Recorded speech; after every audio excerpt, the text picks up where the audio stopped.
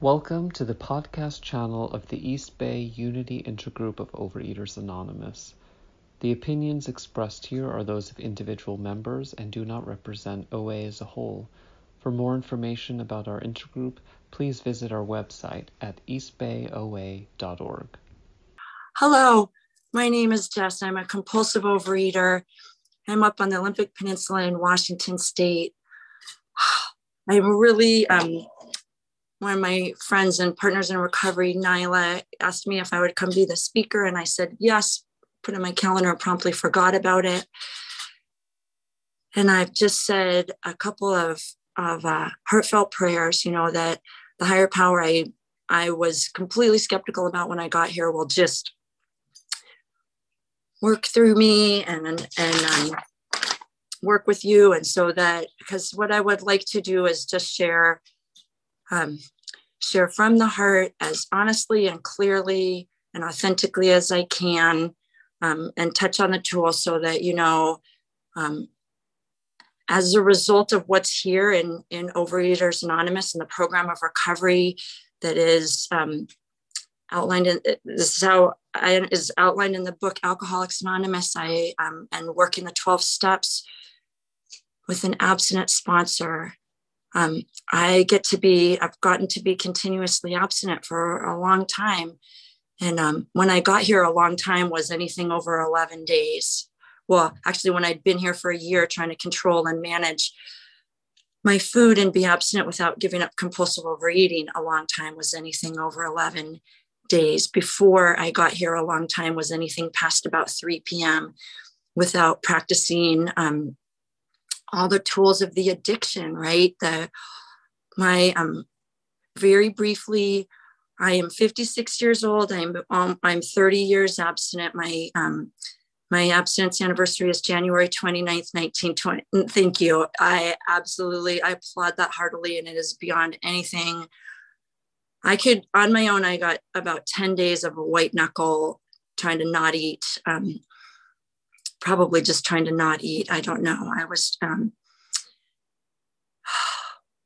okay. I wanted to make sure I tell you that the steps in the big book and a sponsor are what give me my program of recovery, and the tools are so beautiful because there are things I can really, those are the tactical approach, right? When I just was thinking back over my story, I realized oh my gosh, I think the tools are all the things that put me in a position to become willing to accept what's here and work the steps like my life depends on it, and not try to do my own program of recovery. So I know what happens when I've been asked to speak is I spend a lot of time telling you the problem, and then I just get abstinent towards the end of it. And I want to do the opposite today. So I did not get to Overeaters Anonymous believing I was a real compulsive overeater and that I was desperate for a power greater than myself to restore me to sanity and recovery, and that I was willing to accept what was here. I just got here surly. But I did get here as a result of the 12 step in action and the tool. Let's see. I got here because my sister carried the message of recovery to me. I was in my 20s and trying desperately to manage and control my food by doing all sorts of things like trying to not eat for as long as possible, trying to only binge on healthy foods. I'm very much granola, like hippie granola by nature. And I love that I get to come to Berkeley. I went to a lot of great concerts in Berkeley as a result of my love for a hippie musical band. And I just did, I could be uptight and unhappy anywhere, including at concerts where everybody else was blissed out. And I could also be obsessing about food in places where it didn't seem like anybody else was thinking about food. And I wanted desperately always to be thinner than I was, prettier than I was, bigger chested than I was, longer legged than I was, all sorts of things. And I really believed that if I could just do those things, I would feel ease and comfort, happiness, and people would like me and I would get along with others. And And yet my sister was the angry, overweight, unhappy member of our family. And what happened to her was she got away from our family. She went to college as far as you could possibly go, from Northwest Washington to Northeast Maine. And then she spent a year in India. And 5 minutes. So much. She lost a whole lot of weight. And way more importantly to me, she was suddenly able to interact with our family with what seemed like ease and comfort and peace and calm. And she would just say things like, I'm a member of Overeaters Anonymous. I worked at 12 Steps of Recovery. I have a relationship with God of my understanding. And God isn't what I thought God was. Being able to eat anything I want and not gain weight isn't what I thought it was. And it turns out our family's nicer than I thought we were.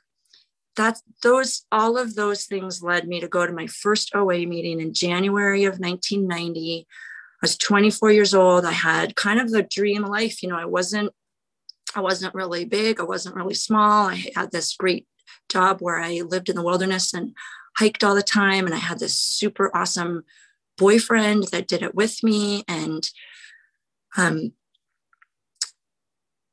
everything should have been great. And I hated myself and I hated my relationship with food. And it just occurred to me that maybe if OA helped my sister, it could help me a little bit. And so the very first tool I ever used, I guess, was going to a meeting. I rode my bike to a meeting of Overeaters Anonymous because it was closer than the fellowship I thought I really belonged in, Codependence Anonymous, I guess because of my relationships with people. I ended up at this OA meeting. I got there late and they went around the circle. So by the time it got to me, I knew to say this. Hi, my name is Jessica. I'm a compulsive overeater. I'd like to pass. I'm grateful to be here. And nobody even knew I was a newcomer. But something happened at that meeting. They did that hand wiggle, keep coming back. I don't even know if they said it works. They just said, keep coming back. And something in me went, okay. And I must have recognized there was recovery in that meeting and that on some level, I wanted what the people there had. And I went to that meeting and a whole lot of other meetings on all 3 in a row of my days off. And so the tools that I was exposed to before I ever got abstinent, before I ever knew I wanted what you have, were meeting and literature and service. Service was the first tool I got exposed to because of my sister's work.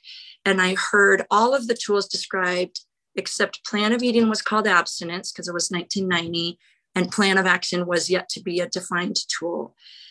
And I got deep in the literature because it was really clear that abstinence and the literature were important. I'm so glad I was exposed to book study meetings where they had baskets of Lifeline, and a lot of people were dual members in AA. We read the big book, and people said all the stuff that I'm sure said at this meeting and that I learned to say. And I tried to define my own abstinence as, I heard people say no white sugar, no white flour. So I didn't eat any white sugar, white flour again. And I just binged on all the other foods. And the really instrumental tool for me, I guess, has been meetings because I never stopped going. I asked people to sponsor me that looked the way I wanted to look. I thought, find someone who has what you want meant for me as a 24 and then 25-year-old woman with a boyfriend. I thought, find someone who's in their 30s, who's tall with big breasts and thin with long brown hair to their waist and 2 children and a happy marriage. I totally missed the part about find somebody who's not eating compulsively and works the steps and knows what's here. And what happened was I moved to a new city. I went to grad school in Madison, Wisconsin, and there was a woman there who recently moved from Boston where she was really what I would call hardcore abstinent, and she couldn't find anybody like that in Madison. So at every meeting, she shared rabidly on all the tools and the importance of not eating compulsively and the importance of not talking about anything at meetings except getting abstinent, staying abstinent. And she said things I found offensive, like you can't abstain from eating compulsively if you're still eating compulsively. And if she binges on vegetables between planned meals, she wouldn't be abstinent. And those things just, they pierced me. So I didn't like her. And she also used the tool of the telephone, and she called a lot of people all the time. I've always been in areas where the prescription was make 10 minutes. Thank you. Make 3 outreach calls. Okay, so there's just a tiny bit of fast forwarding here. I could not have a relationship with food that worked or feel really comfortable in meetings, working the steps while eating compulsively, sponsoring myself and memorizing the literature, but not getting desperate. And I really believe as the result of that woman sharing the way she did in meetings, which I found strident, offensive, personally aimed at me, all this, and it really bugged me. And I just kept going to all the meetings that I went to, and she was always there. Something happened to me in January 28th, and it wasn't anything different. I just binged on a health food I bought from the bulk food store. And I will just take a little birdwalk to tell you, in my mind, I've always tried to be like a good Berkeley hippie or something. It's funny that I get to come here. I don't really know what a good Berkeley hippie is like because I've never lived there. But I just ate so much of this food I filled my yogurt container with and was an ingredient in my dinner. I just ate it as I was cooking my dinner, and I felt terrible, and I ate my dinner, and then I probably ate more, and then I went to bed. And when I woke up in the morning on January 29th, I just felt defeated, so defeated. I had nothing to say. I went to my regular noon meeting, which is a miracle. And when it was my turn to share, I just shared that I was completely defeated. I didn't know what to do. I couldn't stop eating compulsively. I just felt awful. And that woman approached me, and she offered to help me get abstinent, stay abstinent. And that if I wanted to do the things she suggested, she thought I could have an abstinent life. And that's January 29th, 1991. And she outlined that program of recovery that's in the big book that involves every single one of the tools every day to the best of my ability. And so what she did was, I went to a lot of meetings. I had a sponsor that I actually listened to what she said and followed her directions. And when I didn't, she would just say stuff like, "That sounds scary." Or a couple of times she said, oh my gosh. And that was frightening to me. I wanted what she had, because she would tell me all the time, "Jessica, I don't eat compulsively, one day at a time. And I'm happy, Jessica. And I've been abstinent every day in a row for 16 months. And Jessica, why don't you just try being abstinent one day at a time, every day in a row for 16 months? And if you still feel as miserable and self-hating as you feel, I will buy you the first." And then she would put in a word of a food she used to binge on. And this is what she asked me to do. I'm looking at my list of tools. She asked me to write down what my plan of eating would be. She asked me to make a plan of eating, write it down, and call her at a time I thought was unreasonable and commit it to her. She asked me to go to any length to not cross those lines. The plan of eating that we worked out, she just asked me to, it was 301. She asked me to tell her what I was going to eat for breakfast, lunch, and dinner, and have it be moderate and sane. And so it took a couple of weeks of me trying to figure out, what does this breakfast look like? What does that breakfast look like? And by 2 weeks, it sort of run through all the things I do. What do I do when I go to this kind of restaurant? And then it got easier. And she, plan of action wasn't even a tool, but that's what she was asking me to do. She wanted me to call 3 people every day, whether I needed it or not, whether I thought they needed it or not. I could call to say hello. I could call to ask what they did with a step. We practiced anonymity by not repeating what I heard other people say, not telling other people's stories. She asked me to read 2 pages of the big book every day. and I'll just tell you the OA literature had not been, that I know of, like we didn't have Voices of Recovery, we didn't have 12 Steps and 12 Traditions. That she asked me to do, like she asked me to use every single tool, and my 15 minutes. Yes, 15 minutes. Thank you. And that is how I got abstinent. About 2 weeks into my committing my food and all of that stuff, I started feeling a lot better. And I felt like she was being a little unreasonable, and I should be able to add certain healthy foods to my meal if I felt like it and thought it was justified. And so it's totally possible that I should reset my abstinent date to the, like I actually, you know, and we've talked about it. I'm not resetting. My abstinent state is to remind me that I am willing to go to any lengths to keep the recovery that I have. I don't binge, I don't purge, I don't, to the best of my ability, like do all of the other things. And I run things past my sponsor. So really, like I've pretty much been doing that for close to 31 years now, even though a whole lot of things had changed. I married that awesome boyfriend. I've had 2 abstinent pregnancies, so my food plan looks different. At a year of abstinence, it just felt really arbitrary. My food plan felt arbitrary, and it just seemed like it would be way easier if I weighed and measured my food. So I went to a nutritionist. I got a weighed and measured food plan, and I have weighed and measured my food for a really long time. But now I'm much more, as a result of working with a sponsor, my food plan is less rigid than it was when I got abstinent. So right now, you know, provided that I continue to do on a daily basis all of the things I've been doing, you know, if my abstinence birthday comes on January 29th, which I believe it will, my program today looks pretty similar. I'm grateful that I get to sponsor others, and I try to share with others what was shared with me. I try to be really clear about the importance of the steps. I try to be really clear about the importance of clean, clear abstinence. I've learned a whole lot in the last 3 years about the concept of surrender, and I hope I've learned a lot about humility.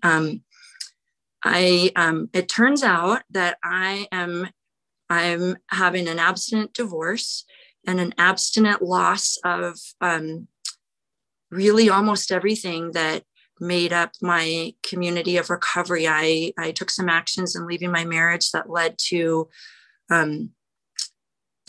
some really severe consequences, including being what feels to me like shunned, ostracized, and shamed by many of the people in my home groups, including in OA. And as a result of that, I have gotten to work the steps at a depth I have never had before, with a desperation I don't even think I had when I got abstinent in OA. And I honestly am really grateful for that. I've worked all 12 steps with the new sponsor I got when my old sponsor fired me, and I'm having to rebuild my partners in recovery and use the telephone outside of my immediate area, and learn that anonymity is really like, with my new sponsor, anonymity means what other people do is none of my business, in or out of meetings, and that I don't talk about anybody. I don't slyly carry tales. I don't tell other people. And I'm really trying to learn to not talk about my experience, my really negative experience and what it felt like at other people's hands, because it didn't work very well. It didn't work very well. People don't like to hear negative feedback or I didn't do it well. So I definitely feel a new freedom and a new happiness. And what I know today is that I have a relationship with a higher power that is so I just sound like the people I had contempt for when I got here. I have a sponsor who reminds me every time we talk, which is not every day, that my job is to ask God for help, develop a loving relationship with that loving God and with myself, and to find people that I can feel balanced, equal, and reciprocal with in my program of recovery, and share what I have with people who want to share it, and just try to really listen for the solution. I hope I touched on everything. I can't wait to hear what you guys talk about. I wish I'd been able to come to this meeting before I, let's see, is there anything on here I haven't talked about? I don't think so. And I think time also. So I would just say, thank you so much for inviting me. Like, thanks to the person who invited me to share. And thank you for being such a beautiful group of people to share this time with this morning. Thank you so much. And I pass. Thank you, Jess, so much. Before we